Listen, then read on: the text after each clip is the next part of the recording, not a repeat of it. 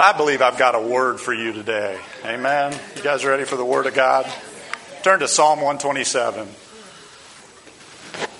Psalm 127. And we are in a series on families.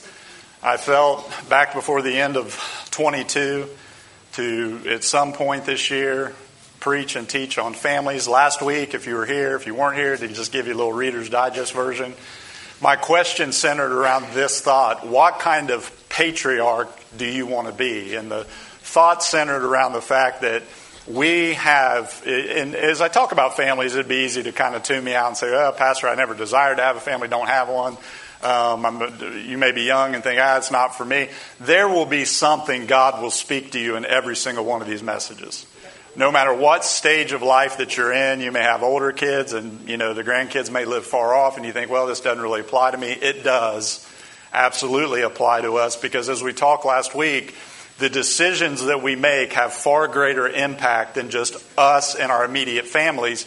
Our decisions can either set up even future generations spiritually and practically, set up future generations for God's blessings to flow down. We looked and talked about last week how you can kind of look into family lineage and line, and you may have heard around the Thanksgiving table or at times gathering with your family, I remember great-grandfather so-and-so.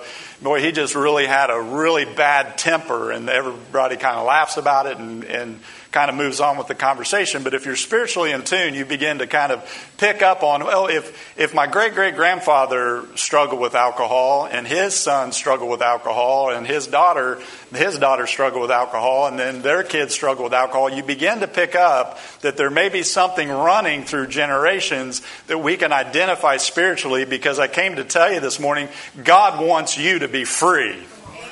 He wants you and your family to walk in the freedom by which He set us free. And that freedom is life in the Holy Spirit, the blessings of God coming on our life. Shared a couple of stories that may not have made my point completely clear. But anything that we can accomplish in just our generation misses the mark. Because if your dream comes from God, and everybody in here should have a dream for their family, a vision for their family, and it cannot be accomplished in just one generation. Sometimes it takes 2 and 3 generations to accomplish what God is doing in a family. God is a tri-generational God. So this week we're going to talk about this subject: is your family centered on Jesus? That's my title today. Is your family centered on Jesus? Next week, as it gets close to Valentine's Day, we're going to talk about marriage. And it's not going to be your usual sermon. We're going to talk about God's plan for marriage, God's design for marriage, because if it's something He came up with, then He's going to give us wisdom on how to have a good marriage. Amen? So I want to encourage you, next week we'll be jumping into that. But I got a question for you when it relates to families, and it's this: what kind of family culture are you creating in your home? And again, don't tune me out. I want you to listen to this, because this may be something that you could teach to your kids who have kids, and they can relay this to their grandkids. So don't tune me out today. But we, as families especially, and anybody that has teenagers or toddlers or young kids, how many would identify and say, life is busier than ever before? Amen. Anybody find yourself like you're literally in the rat race? It seems like everything is fast and everything's moving. Listen, what that leads to in our families is something called overload. Everybody say overload. Overload. God never intended for you to be overloaded. God does not want us to miss the most important things in life. The most important things in life, church, are God, relationships, your family, and church. And when we begin to get so busy that our relationships suffer, or our church relationships suffer, or our family relationships suffer, or heaven forbid, that our relationship with the Almighty begins to suffer, we're going down the wrong track, and we can begin to lose some of our orbit around the most important things. And I'm going to talk about that today, because overload can overwhelm us. So we have limits, and sometimes we surpass those limits and we go past where God is limiting us, and we pay a price for it. We pay a price in our own physical health. We pay a price in our family health. We pay a price in our life, because how many understand you do have physical limits? Amen? You cannot operate on 4 hours of sleep a night. No. We have physical limits. We have performance limits. You can't perform at a 10 all the time. We have emotional limits, amen. We have mental limits. Listen, when you run out of ideas and your creativity for if you have a business or you have something else going on in your life, sometimes when we run out of creativity, then we kind of look at that and we say, God, I need you to renew my creativity in my life. It's crossing those lines that leads to overload. Why is that? When we cross the lines continually, we're going to pay a price, again, in our family relationships. And really, truly, when you look at this and you begin to understand what God's Word teaches, is our culture will press in on us as parents and families because they say that if you are busy on Monday night and busy with something on Tuesday night and you're at church on Wednesday night and somebody asks you to do something on Thursday night, for you to say no, in our culture presently, that's seen as weakness. Amen? Yeah.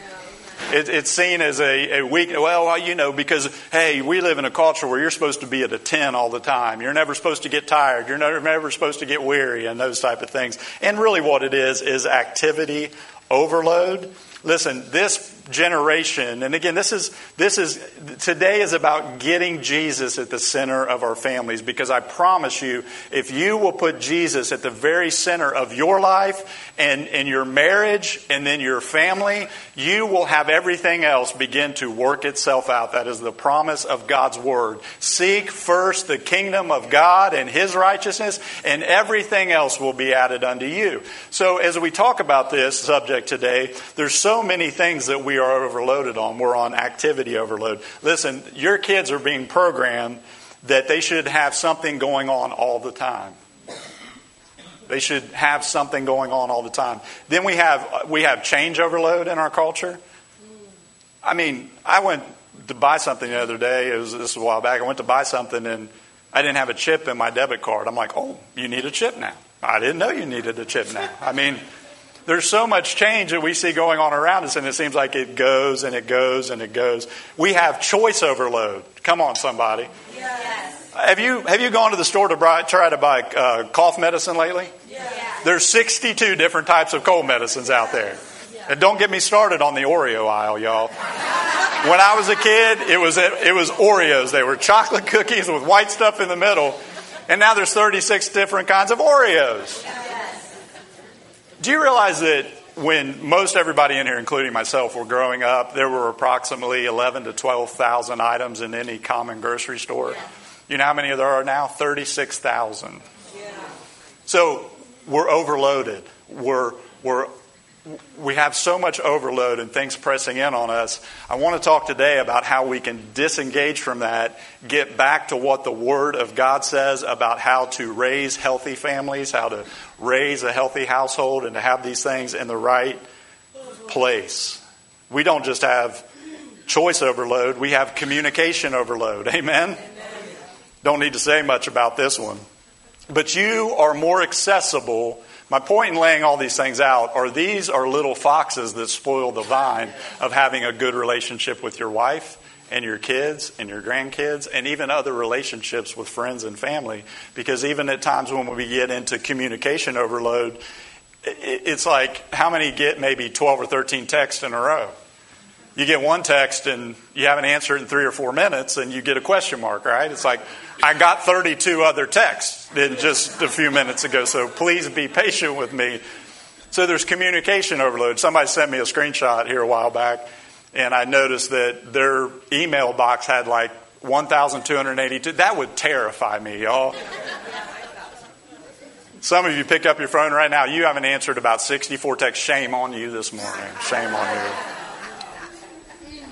Our culture has debt overload. Come on, somebody. The average American credit card debt is $6,000. We have fatigue overload. Yes. 54% of people admit when they come back from vacation, they're more tired than when they went on vacation. Come on, some of you young families been to Disney. Come on. It's like, man, I walked 90% more than I ever have in my life around Disney World and sweated the whole time. That was not a vacation, y'all. Information overload. Listen to this. In one issue of the New York Times, there's more information than an average 17th century British citizen learned their entire life. Wow. In one New York Times, more information. Wow. But listen, it's information overload. Yeah. Today I want to talk about keeping the main thing, and what the simplicity of life in God relates to and shows us. That as we focus on relationships with one another, we focus on relationships with our spouse, we focus on our relationships with our kids, you will live a fruitful, blessed life. Amen? Look at Psalm 127 and let's read this together. This is the New American Standard Version. But it says, "Behold, children are a gift." Everybody say gift. Children are a gift of the Lord. The fruit of the reward of the womb is a reward. Father, for these next few minutes and moments, not only for everybody present in this room, but also our kids upstairs learning the Word of God, our youth in the back learning the Word of God and how to relate better to their parents. And Father, I pray they would learn how to relate to you as their Heavenly Father, that you would show your love not only to them, but everybody in this room and who are listening online by way of live stream. Father, we pray that your Spirit, which is already present here today, would anoint the words that I preach and teach today. That, Lord God, you would help us come back to a place where you are the very center of our lives, the center of our families, even the center of this church. May we continually be reminded that, Lord God, when we put you on the throne of our family, the throne of our heart, the throne of our communities, the throne of our nation, that things will go well for us, God. It's that simple. So today, whatever's said of Jason Hanks, let it fall by the wayside, but whatever's said under the unction and anointing of the Holy Spirit, let it go into the hearts of the people. Let it strengthen our families today with the Word of God. In Jesus' name, amen. So that led me to a question. If Psalm 127 says children are a gift from the Lord, then how many would say if somebody, either you receive a gift or you give a gift, you want the person to enjoy it, right?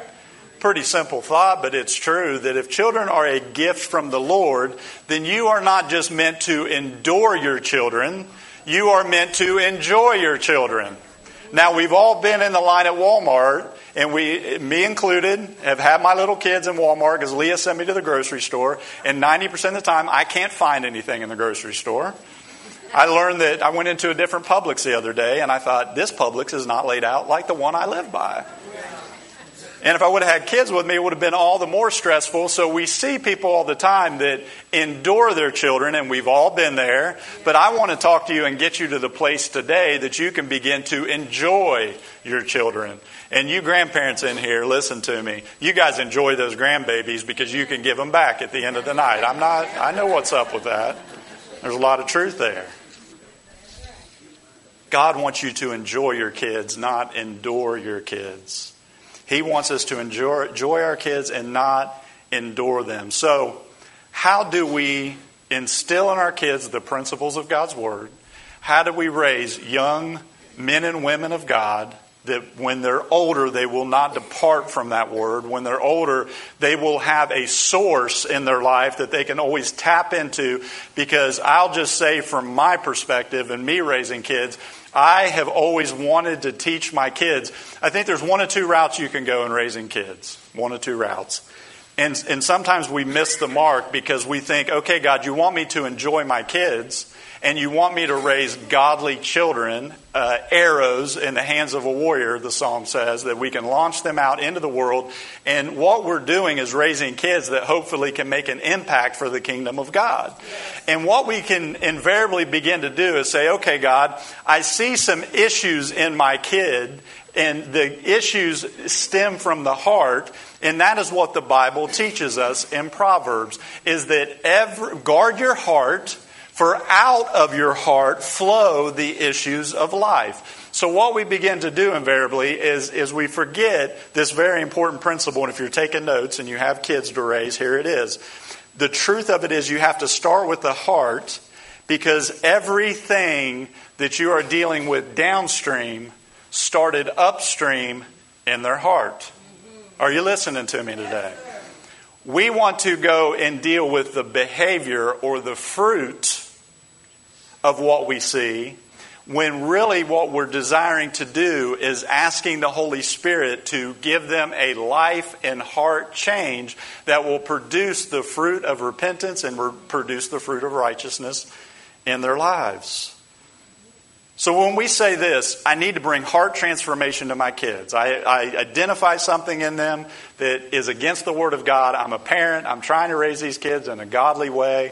And listen, I know there's a lot of different stories in this room. You may be a single parent raising kids. You may, be a widower or whatever situation that you're in. I want you to know that God is for you. That He is going to help you. He is going to give you His Word.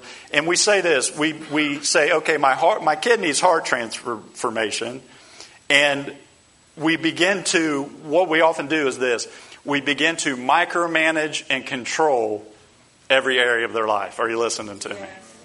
And we miss one of the most important aspects of Spirit-filled child raising. We want kids that are going to serve God. We want kids that are going to have that source in their life. We want kids that are pointed towards the Lord. So oftentimes what we do is we identify behavior, and hear me very, very clearly. We are to discipline our kids. We are to control our kids in a lot of ways. But one of the mistakes I made as a parent is I began to jump in and try to micromanage and control every single detail of their lives. And it was a mistake. Because the Holy Spirit began to teach me that, Jason, you aren't there to control. You are there to teach them self-control. Because self-control is a fruit of the Holy Spirit. Everything I'm saying will help everybody in this room today.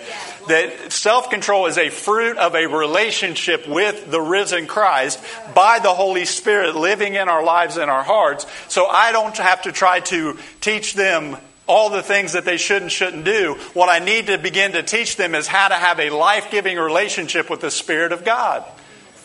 I've learned that when I teach my kids that there is a source beyond themselves that can keep them from getting hooked up on drugs and alcohol, that can keep them going on the right path, can keep them from being a teenager that gets pregnant out of wedlock, and all the things, listen to me, that culture begins to press in on our kids to do. They're going to need something more than mom and dad just said I shouldn't do it. They have to have a source called the Spirit of God living down on the inside of their life, and that is what we can begin to model to them.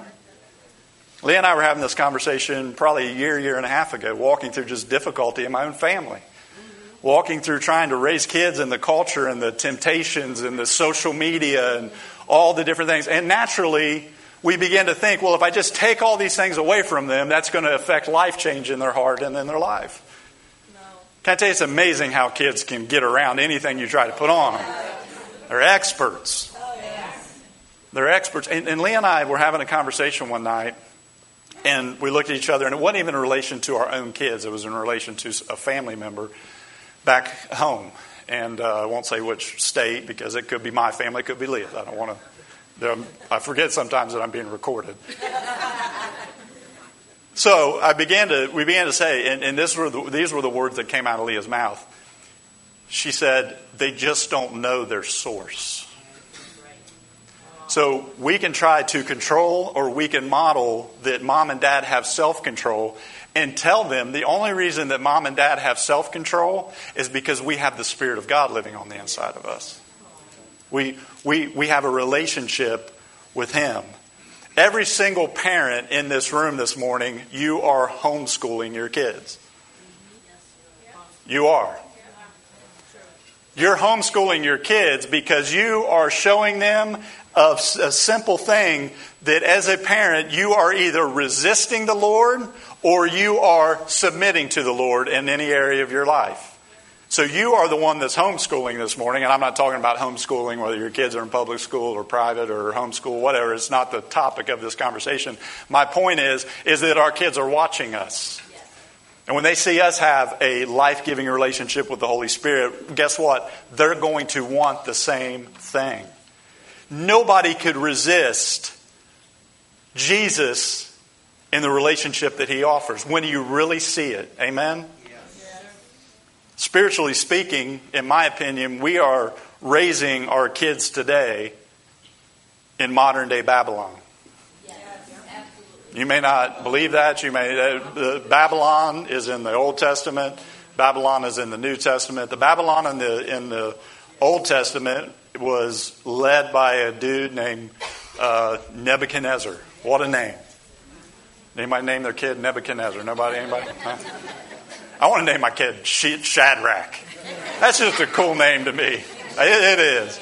Shadrach. Thank God we didn't have a third kid. Leah would have never let me name our son Shadrach, even though I think that's a great name. Because you had King Nebuchadnezzar came on the scene, and we understand in the full 10,000-foot view of this story of when King Nebuchadnezzar came, and literally he was the king of Assyria. Babylon was the great city. And Babylon is painted in the Old Testament and mentioned in the New as a type of world system, right? And what they would do when they came into an area and they conquered, which they conquered Israel, they conquered Jerusalem. When they conquered Jerusalem and they conquered Israel, King Nebuchadnezzar, every area that he came into, he had one main goal in mind, was to destroy the city and destroy the temple, because what he was saying is, my God is bigger than your God.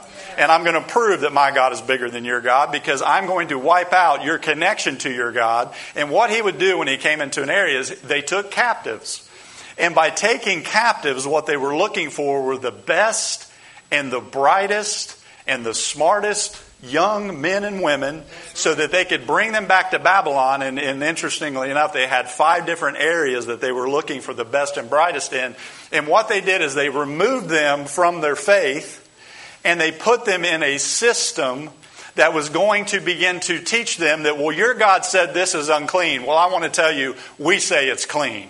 Your God says that don't touch this and don't get in that relationship, don't have sex out of marriage. Well, we want to tell you that that's okay to do here in Babylon, and we're going to begin to educate the brightest and the best in our culture and our customs, because we want you to begin to turn your back on everything you've been taught about God and faith and the God's Word, and we want you to assimilate into our culture.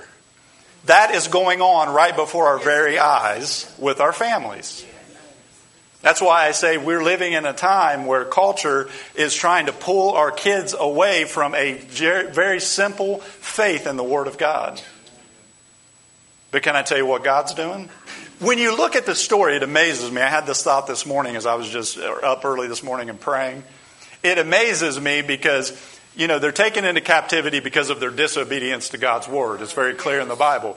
And when they go into Babylon, you would think that, well, we'll just stay outside of Babylon and we'll pitch our tents and we'll continue to worship God how we want to worship God and keep ourselves separate from culture. The Bible says, when you're raising a family, the Bible says very clearly, we are in the world, but we aren't of the world. Amen. So there's supposed to be something different about your family. And interestingly enough, God didn't say, yeah, keep 2 miles distance from the city of Babylon. That's going to keep you safe. He said, no. I'm going to put you in the highest places, in those places of influence, those places of culture molders, those places that influence the culture of Babylon. Because the genius of what you see God doing was it looked like captivity, but God was actually taking His people and putting them in the places that it was going to change culture. Yes. And He had people like this. Daniel. Everybody say Daniel. Daniel. God raised up some young Daniels in this church. Yes. Because Daniel was the best. He was the brightest. He was one of the smartest. But Daniel said this. Daniel said, I still choose to serve the God of my youth. Not because somebody's making me do it, but because it's in my heart to do it. So I'm going to be a person of excellence, and yes, you can train me, you can educate me, but I'm going to take a stand on what God says, not what you're telling me. Those are the kind of young people we need to be raising up today. And interestingly enough, we hear about the Daniel fast this time of year. Daniel fast was that Daniel wasn't going to partake of certain delicacies and certain foods, right? Interestingly enough, what you see in their culture is a lot of people were getting sick eating the things that the king presented because they were offered to idols. There's a spiritual analogy there. And feeding it to the people, and it was making them physically sick, which is a spiritual illustration. Not Daniel. Daniel stayed faithful to his God. Even when he was threatened that we will put you in a lion's den and let lions tear you apart. Or think of Shadrach, Meshach, and Abednego, 3 of my favorite people in the Bible. These are all living during the same time. They were young Jewish people that were raised up to know who God was. And when the temptation and the pull to when 10,000s of people were bowing down to the false idol, they had some T-rail in their back that just said, I'm going to stand up and not bow my knee to culture. And parents in this room, you need to be teaching your kids that the truth is the truth and God is God, and you let Him be God and let His truth reign in your heart. You don't have to bow down to this culture all around us. In church, you may think, yes, I need to go back and control my kids more. No, you need to be the type of believer that's filled with the Spirit of God and praying and reading your Word, and let the presence of God be present in your home. That way they have a choice to submit to God's Word and ask for help to live in a world that is darker and darker and darker and darker. God wants us to raise up some Daniels. God wants us to raise up some Shadrachs, some Meshachs, and Abednegos. That's what He's calling us to do, because this world system has, everybody say pull. There is a world system out there that has a pull. But what King Nebuchadnezzar didn't know, and what Babylonian princes didn't know, is that somebody had deposited something in Daniel that hell itself didn't know what to deal with. Amen? Don't know who it was that deposited it. Don't know where it was that it was deposited. But there was something deposited in those young people. And I want to tell you, that's our goal at Christian Center Church, is make sure that they have a deposit of the Spirit of God on the inside, whether they're learning it upstairs or learning it in the back, of not just how to navigate this culture, but how to thrive in this culture. Amen? I love Shadrach, Meshach, and Abednego. You guys mind if I get a little drink of water? You sure? Some of y'all thirsty? You know what I'm thirsty for? More of Jesus. God's moving in this church. Don't let it go by. Jump in. He is. He is. Do you realize the most important disciple you will ever make are your children? Those are the most important disciples that you will ever make are your children. If you're taking notes, write this down. Making a disciple comes down to helping people get centered. Everybody say centered. You figure out where your center is by defining the gravitational pulls in your life. So explain that to me, Pastor. In our solar system, you have planets, right? Saturn, Neptune, Venus, Mars, the Earth. You have these planets, and they are all moving and spinning at thousands of miles an hour all around one place. And what one place is that? The sun. And the reason that they're spinning around the sun is because the sun is the center, and the sun has a gravitational pull that keeps everything pointed and pulled in towards the center of the gravitational pull. And that is the sun itself. And what God wants for you and your family, that no matter how fast life gets, no matter how hectic that everything goes, no matter what hell tries to throw at you in influencing your kids, when you have a center that the gravitational pull isn't the sun that we see out there today. Hopefully, it was cloudy when I came in. It's the Son, Jesus Christ. And when He is at the center, and He's at the center of your family, He's at the center of your life as a parent individually, then you aren't trying to control your kids. You're showing them that the gravitational pull of God is stronger than culture, but He has to be at the center. Because when He's at the center, when things come at you, they don't throw you for a loop because you have a center. Jesus will hold everything in place when He is at the center of our families. You still stay on course as a family. You still keep focused as a family on God and His Word and raising your kids up in the right way when Jesus is the center. So if you have gravitational pull, to define how your family is being pulled in one direction or another, the best question that you could ask yourself as parents is, where am I getting pulled to? Is it something that's in culture that we look at as benign and easy and simple and just not a big deal? Because I want to tell you, in the days and times we're living in, everything is a big deal when it comes to raising kids. Are you listening to me today? And here's what the gravitational pull, according to the Word of God, is in our life. You say, Pastor, I hear what you're saying. I hear that we can live such busy lives that we kind of spin out of control sometimes, and Jesus just isn't the center anymore. He's not really the main thing in our family. He's not really the one that we center ourselves around and making sure that they're in the house of God, making sure that they're discipled, making sure that you're reinforcing everything that's taught here at home, even more so, because our children, the Bible says, shall be like fruitful vines around the table. So we're the ones as parents that are doing 98% of the discipling. This right here is just reinforcing what you're already teaching. Amen? If you're counting on the church to disciple your kids, it's not going to happen. This is to reinforce what God is doing. Conviction, everybody say conviction, is God's gravitational pull, and He designed your conscience to keep you in the right orbit. Think of it like this. Conviction is God's gravitational pull. And conviction is not something you hear a lot about today, amen? Conviction isn't something that you hear a lot about because we live in a culture that doesn't want to be convicted over their sinful lifestyles. Are you tracking with me?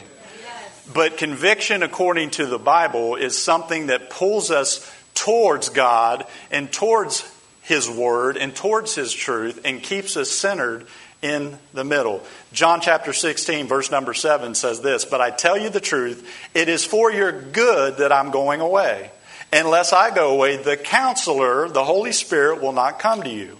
When He comes, He will convict the world of guilt in regard to these three areas right here: sin, righteousness, and judgment."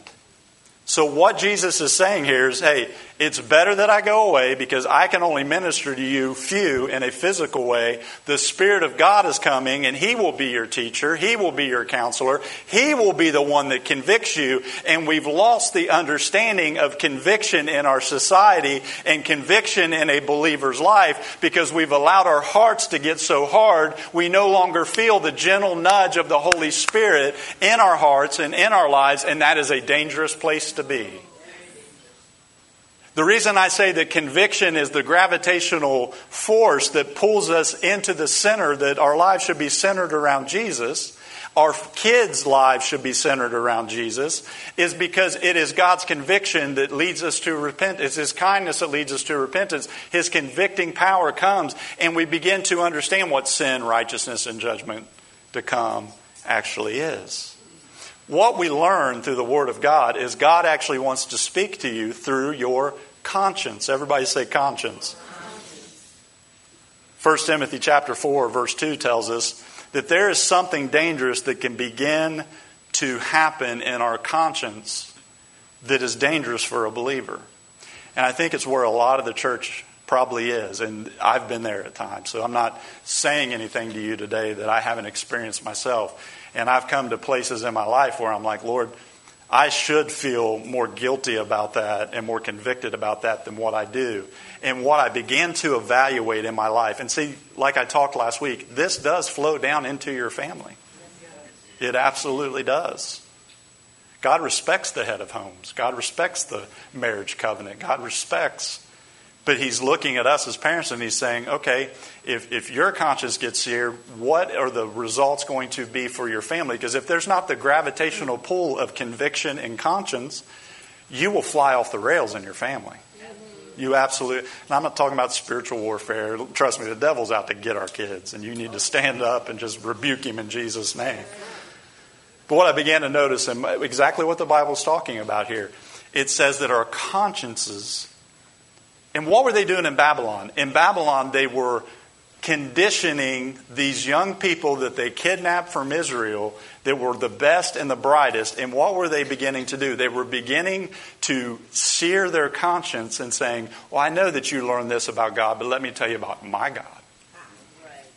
There's a lot of gods being lifted up in our culture today.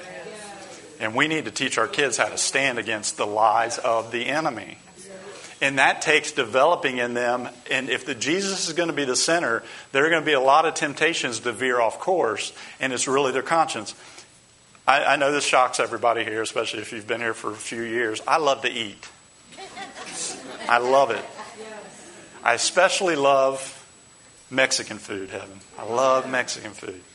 One of my favorites. Anybody else? I know I'm making y'all hungry. It's 11:10. We're going to be out of here pretty soon. And they bring out, especially Mexican food for some reason, they bring out those big plates, especially if you eat there at Crystal River. Those things are like the size of the table. I love every bit of it. Like, give me another one, y'all. But it always amazed me because what do? They're walking out with it and they're saying, and you reach up to grab it, hot plate, hot plate, hot plate. And I'm just of the type that if you're holding it without any gloves on, I'm going to give it to you. And I'm like,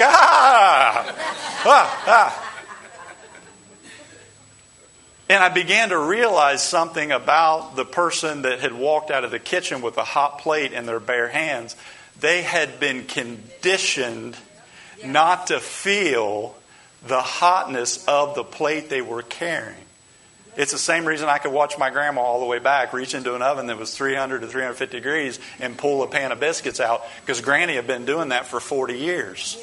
And church, culture is trying to condition our children that there is no such thing as the truth of God's Word and trying to convince them that there's not the pull. Listen, if you lose the pull of God's conviction, because when they put them in Babylon, they were saying, okay, let's reinforce and continue to sear what you know to be the truth. And after a while, you're so lost and you're so confused. There's confusion being sown into our kids and our generation. Again, because even as parents, we have let our simple convictions go.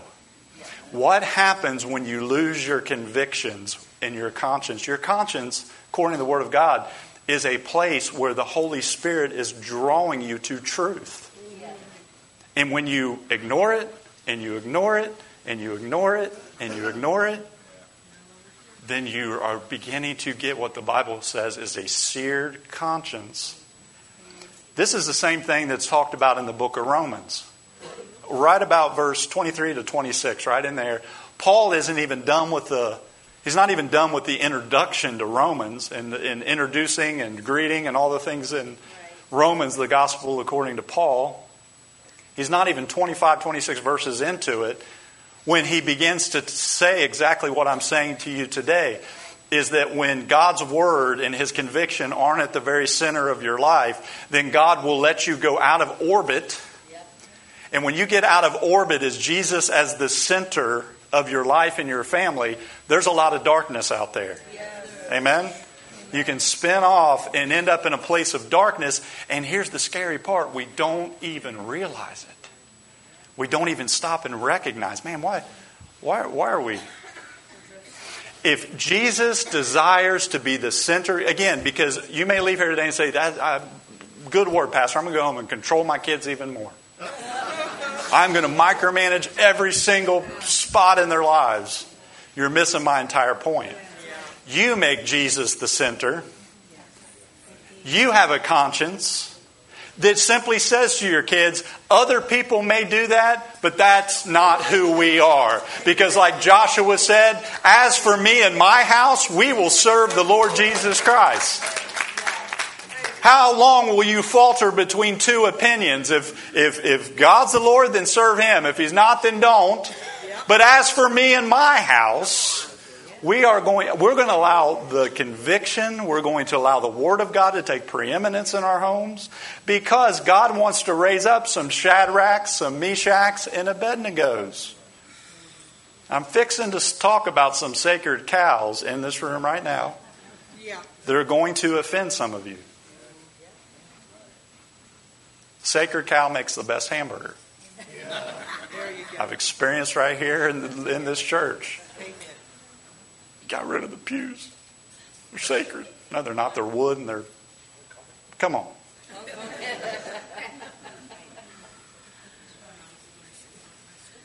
How can we evaluate in our families?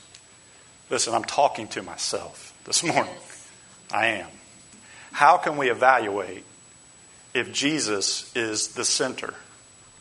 If He's the one that we orbit and order our lives around, or if Jesus is just a peripheral person that we fit into our lives. I want to tell you something as families this morning. Jesus doesn't want to be a part of your life. He wants to be your life. Yes.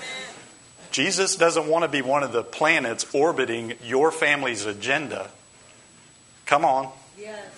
How can you know if you are ordering your life as Jesus is the center? Because what we do as parents, and this is perfectly natural, this is everything I'm about to say, you're going to say, well, is he saying those things are negative or bad? Absolutely not. Absolutely not. My kids play sports. My daughter loves cheerleading. We take her to cheerleading. We drive her there. We do all the things for cheerleading. But listen, if cheerleading becomes the most important thing in our life, they're going to lose their connection to Jesus. Yes. If we say to our kids, listen, you're going to say, well, he's knocking education. I'm absolutely not knocking education. But if we raise our kids that education and the next degree is the most important things in life, or sports are the most important thing in life, or money is the most important thing in life, then we are raising a generation that are centered around the wrong things. And at some point, they are going to lose orbit of God, His Word, and faith. And we're losing an entire generation because I don't think this generation wants to be told, you're fine the way that you are, keep living that way. They want to be told there's a God in heaven that has a Word in heaven that has truth in this ancient Word that'll lead your life, guide your life, and it'll give you something to lay your life down for. We're looking at a generation that the enemy has tried to steal, kill, and destroy and wipe them off the map. God must have a special plan for this group of misfits, but they don't get to come into the kingdom on their terms. They come into the kingdom on God's terms. And I believe they'll be the ones that really do put God at the very center of their lives, because we live in the most prosperous nation in the United States of America. The parallels to the Roman Empire are scary. Yeah, yes, it is. And what we desire to do, I desire to do, and what I'm teaching you today, is that as parents, we not micromanage and control. My job as a parent is to let them experience enough of the consequences of something in a setting where I can control the consequences myself. Do you hear me? Because I teach my kids, especially my 17-year-old son, is, hey, when you make this mistake and you're 25, the price goes up, Bubba. When you get angry on the job and you feel like you want to quit, you've got a baby and at home and food to put on the table and rent to pay, guess what? The price just went up. So I'm going to let you experience enough life where I'm going to teach you how to navigate these things with God at the center. But how you can evaluate in your family whether Jesus is at the center is simply ask yourself the question, what do we orbit our life around? Do we orbit our life around our kids getting educated and getting that next degree? Do we orbit our life around our kids being successful and being money chaser? Do we order our life around sports? Listen, the way you can answer that is simply say, if your family is ordered around sports, then everything you pump into your kids is about being a winner and being stronger and being faster and doing it better. There's nothing wrong with that if Jesus is the one that's at the center. There's nothing wrong with teaching our kids of how to handle money and being good with finances and being savers and doing the things that they need to do to be successful in life. But some of us take it to the degree to where we teach them that that's all there is to life. That is not all there is to life. There's life in the kingdom. If it's any of those areas that you're putting at the very core of your family, listen to me, it is not going to end well for your family. Amen? Amen. Jesus at the center. How do we find the center of our families? We all, if you have a family, you have the same desire I do this morning. You want to lead your family well. You want to, really, if you ask yourself one question, at least I do. I ask myself one question. What is my budget centered around? What did Jesus say? Listen, money's not evil.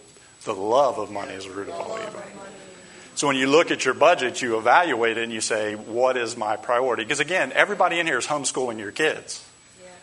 They know what's most important. Is it God and His kingdom? Is it furthering the gospel? You ask yourself those simple questions. You can ask yourself a question about your schedule. Come on. Like, what thing on your schedule is that one thing that doesn't get cut off or left off? I'm looking at a group of people, almost all of you, the one thing that doesn't get cut off or left off, including myself, and we've always raised our kids this way, we don't cut off church, honey. This isn't some religious sermon. It's saying that the cultural pull is strong, and we are trying to present to you as a parent and to our kids as our young families, we're trying to present that you can center your life around Jesus. And here's what we teach them. Here's what I teach my kids. I teach my kids, listen, that is the best life to live. That is the most blessed, wonderful. And I do it in very practical ways with my kids. If I tell them, and they're looking at what I do, not what I say. That was the shocking thing about having kids that got smart all of a sudden. They're like 12, 13, 14, 15 years old. They're like, wait a second, Dad. You told me I couldn't watch that. Why are you watching? It's like, yeah, go on. So our kids are watching. So I take very everyday practical things that happen in my life that are an answer to prayer. And showing them that, hey, we've made God a priority in our family. Let me show you what He does for those who put Him first. I've shared this story before, and this was a couple years ago. And I made this specifically a request to God, and then I got my family together, as we do often, every night. Got them together, and I just pray over them. I pray blessings over them. It doesn't have to be, prophesy the heavens down. You just, God bless my kids. I hug them, and I love them. I tuck Leah in, and we all lock the house up, and we go on to bed, and we're just loving on them. But this one particular instance, I was believing God for finances that the family needed for something. And I felt prompted by the Holy Spirit, okay, when you pray tonight, make sure the kids know that you have asked me and me alone to provide this. Man, that's bold, Lord. What if it doesn't happen? Oh, ye of little faith. Don't look at me like you guys are like, well, brother, bless God. I just declare the word of the Lord and I see it. Okay, good for you. I sometimes have to beg Him a little bit, like, oh, please. So I stepped out of the boat. Right? I'd rather be, I've told you this, I've heard this in a sermon. I'd rather be a wet water walker than a dry boat talker. Amen. So I stepped on out of the boat, and I'm like, God, it was 4 or 5 days later. I'd go to the mailbox, and this was completely and totally, I don't say random, I say it was God. Yes. The coincidences in your life are not coincidences. They are not. It's God speaking to you. It's God showing you. So I told the kids, guys, we need to believe God for this. It's a need in the family. But God's going to come through. You know how wonderful. So what am I doing as a parent? I'm connecting them to the source and the orbit that I have chosen to orbit my life around, and showing them that when you make Him first, God provides. So you don't have to go work hard, be on time, be a great employee, be a person of integrity, be a person of character. Do the things that you know to do in a way that honors God, and God will take care of everything else. When you put Him first. So I sat them down and I said, hey, God came through. And guess what? When you serve Him, He will come through for you too. So what happens in the families that make sports or money or their budget or education or whatever it is the main priority, when it's all about that, is we tend to lose our center. We get off center. And let's just say it's education. Now we ask God to orbit around it. Here's what we do. God, the most important thing for my kids is education. So God, I am putting education at the center of our family. And God, can you orbit around that? God, I really believe little Johnny's going to be the next Johnny Bench. Am I in the... Come on, y'all. Johnny Bench. The great red machine. I raised in Ohio. I had to use Johnny Bench. Pete Rose. Okay, Pete Rose. He's going to be the next Pete Rose. He's going to be the next great baseball player.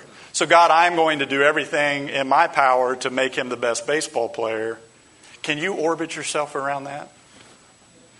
The problem is that anything besides God that we put in the center of our orbit, it's going to fly off the rails eventually. I mean, my goodness, we starting our kids 4 years old playing t-ball. And by the time they're 13, they're so sick of t-ball that it's no fun anymore. I guess I could just simply say, let God be God in your kids' lives. and let Him show the uniqueness of which He made them and the gifts and callings that they... As a parent, it's recognizing those gifts and callings. It's recognizing what God's doing in their life and reinforcing it, saying, if you honor God with your ability in sports, then He's honored and He's going to bless you with it. If you honor God in your education, not so that you can just have a couple of different letters by your name, but you want to honor God and open doors for the gospel of everywhere that you go. Maybe, I know education on the mission field is incredibly important because you can get into countries with a doctorate by your name that you could have never gotten in before. So that's you hear me? That is the reason you're doing it. God blesses it. If the reason you're doing it is selfish, God doesn't bless selfishness. He blesses His will. He blesses us as we raise our family. Listen, sports will never have a big enough gravitational pull to hold God in place. No. Education will never have a big enough gravitational pull to hold God in place. Money will never have a big enough gravitational pull to hold God in place. So here's my question for you as families today. Where is Jesus in your life and in your family? I can tell you where He wants to be. He wants to be at the very center. Alexis, if you'd come this morning. I want you to give me your undivided attention for these last few minutes because I began to think of, and I've said this not here in preaching, but I've said it to myself, I've said it to my family, in relation to helping my kids as they've grown up to understand what this family is all about. This family is about... My family is about loving each other, respecting each other, working hard, having integrity and all the things. But at the end of the day, we look at them and say, your mom and dad have just simply done one thing throughout our lives, and that's say yes to Jesus. Yes. And I've explained to my kids, and you can explain to your kids by way of saying, and listen, the amazing thing is they're learning the same thing your teens are that we're learning right here, and I didn't plan it that way. I didn't... Our teacher came to me this morning, Leah, and our teacher back there today. They came and they said, we don't understand why they use this scripture. I don't understand what they're talking about. And as soon as I saw it, it's in the book of Acts. And when Peter gets out of jail, he went to Mark's house because they were having a prayer meeting at Mark's house. And I looked at her and I said, what they're saying is that Peter knew where to find the center of God's activity because Mark's house and Mark's mom had been having prayer meetings at the house since before Peter was ever in jail. Right. I said it's in the same way that with our kids, our doors are always open, which is a scary thing because I've had kids ride up on bicycles, come into my house, grab a bag of chips, and leave. And I looked at Leah and I said, who dat? Oh, well, I told them all as I've ministered around the neighborhood, they can just come in and get... I'm like, they just walked in my house. Those was my chips. Dibs my little Debbie's. Leah, care about these kids. When God brought the people of Israel out of Exodus and He said, I want you to set up my temple, He said, put it right in the center. And what He told him to do was take each tribe and I want you to center yourself towards me. I want to be the center of your life. I want to be the center of your family.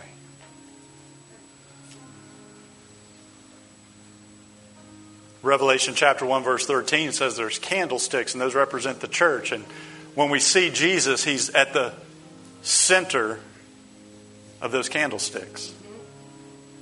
When John is carried to heaven and he sees heaven and he sees a great throne, it says there are 24 elders surrounding the throne, and who's at the center?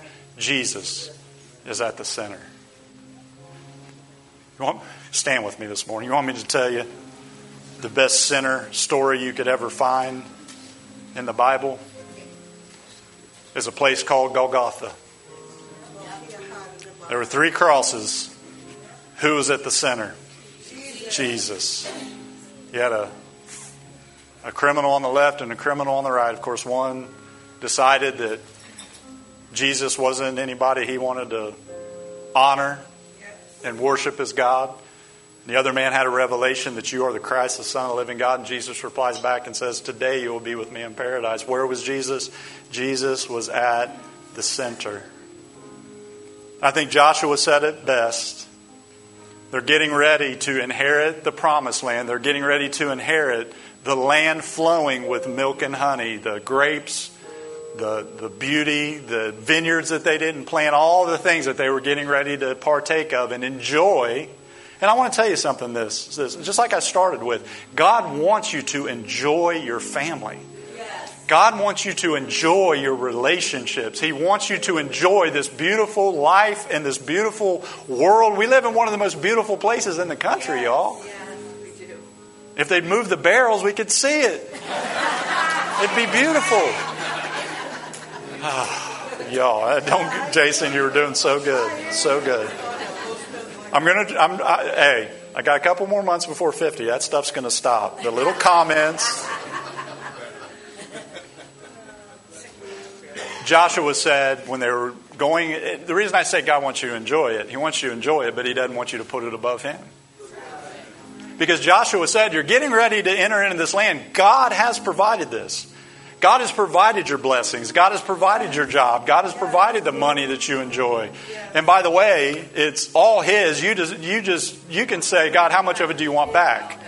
Quit with the 10% thing. God, it's yours. What do you want me to do with it? If you start with that, then you're putting God at the center. Yes. The offering boxes are in the back. He's saying you're getting ready to go into this land flowing with milk and honey. And He said this, choose this day what you're going to make the priority in your life. Is it the vineyards? Is it the land? They took for such granted of what God provided for them that God finally had to come in and just remove them from it. Don't be that person that God's got to remove things from your life to remind you that He wants to be first. Because when that gravitational pull of conviction and that gravitational pull of, hey, other people do it, but we can't, that's something you should be telling your family regularly.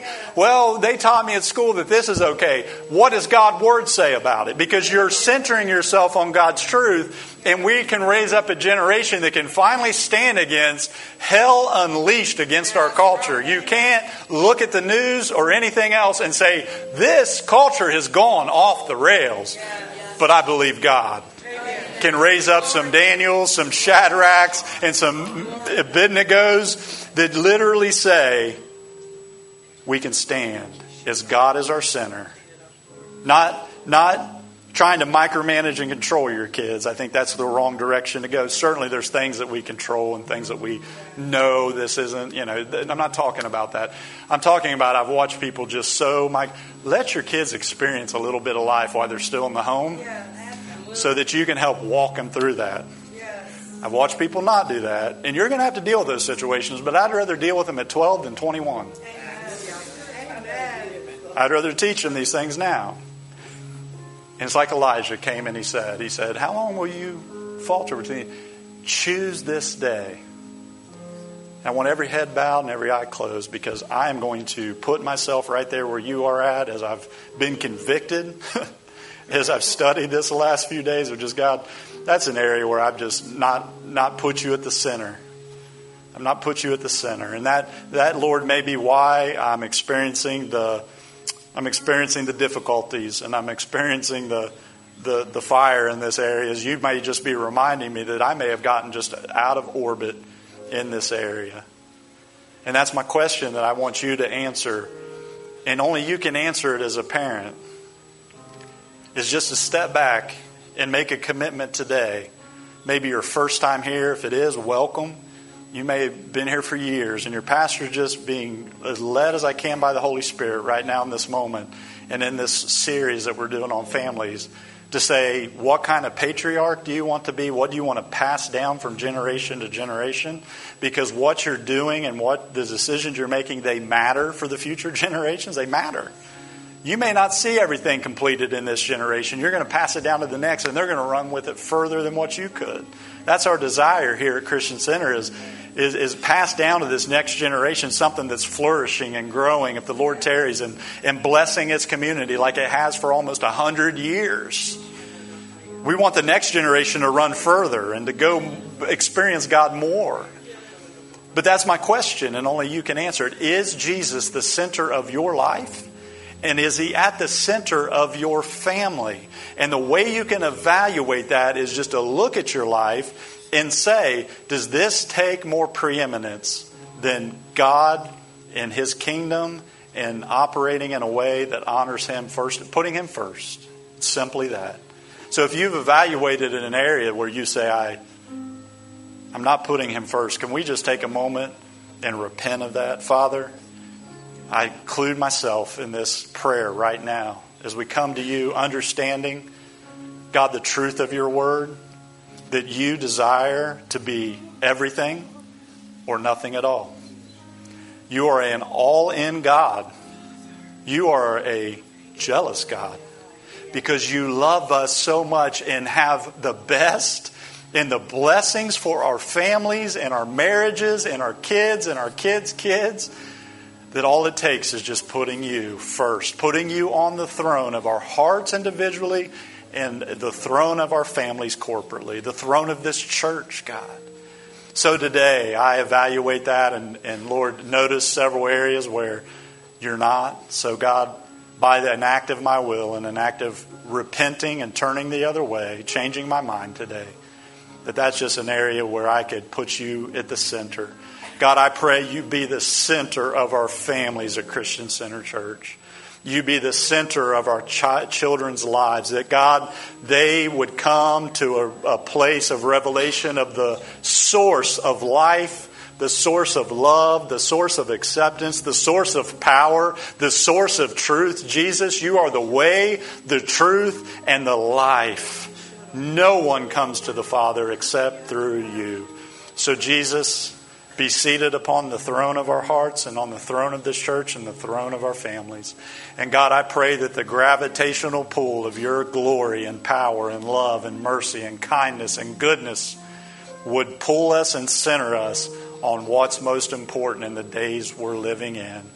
And God, that is raising up young men and women of God that know truth and that have the boldness of the Holy Ghost on the inside. And they will not bow to culture. But Father, I pray you would raise up some Daniels, some Shadrachs, some Meshachs, and Abednego that say that may be what they do. But for me and my house, we will serve the Lord. We make that commitment today. In our finances, God, in our time, in our budgets, and the things that we involve ourselves in. God, I pray rest over this congregation and these parents, Lord, that they would have a supernatural rest and peace come on their homes, God. That they would see clearly areas where the enemy is infiltrated. Father, I pray today that if our consciences have been seared, God, I pray for repentance and a heart that is receptive to your truth. May the gentlest nudge of the Holy Spirit, may the gentlest leading of that Holy Spirit, Father, lead and guide us into all truth today, God. Father, today I bless the people of God. I bless Christian Center Church. Father, may they be blessed going in and may they be blessed going out. May they be blessed in their homes and may they be blessed at work. Father, I pray today that your face would turn towards them. That, God, you would smile at them, shine upon them, and give them peace and give them rest. I pray protection over this body, and I plead the blood of Jesus over each person, family, relative, each member of this body. Father, we plead your precious blood that you would watch over and protect us and put angels round about us, a hedge of protection as we travel and go and do, that, God, you would watch over us. And for everything that we've prayed today and we believe today that it's yes and amen in Jesus, we say today in Jesus Christ's name, amen and amen. Guys, I want to mention one more thing. In all seriousness, we're still a little bit to the sign and raising the money. If you haven't heard me mention that, our sign went down. And so we just asked the congregation, if you would like to, and this isn't pressure, it's just pray and allow God to lead you. If you'd like to give into that, just write that on your check or your envelope and put it in the box in the back. Amen? Amen. Hey, prayer meeting tomorrow night, 6:30, if you're able to make it. Go in the name of the Lord and be blessed, blessed, blessed, blessed. Amen.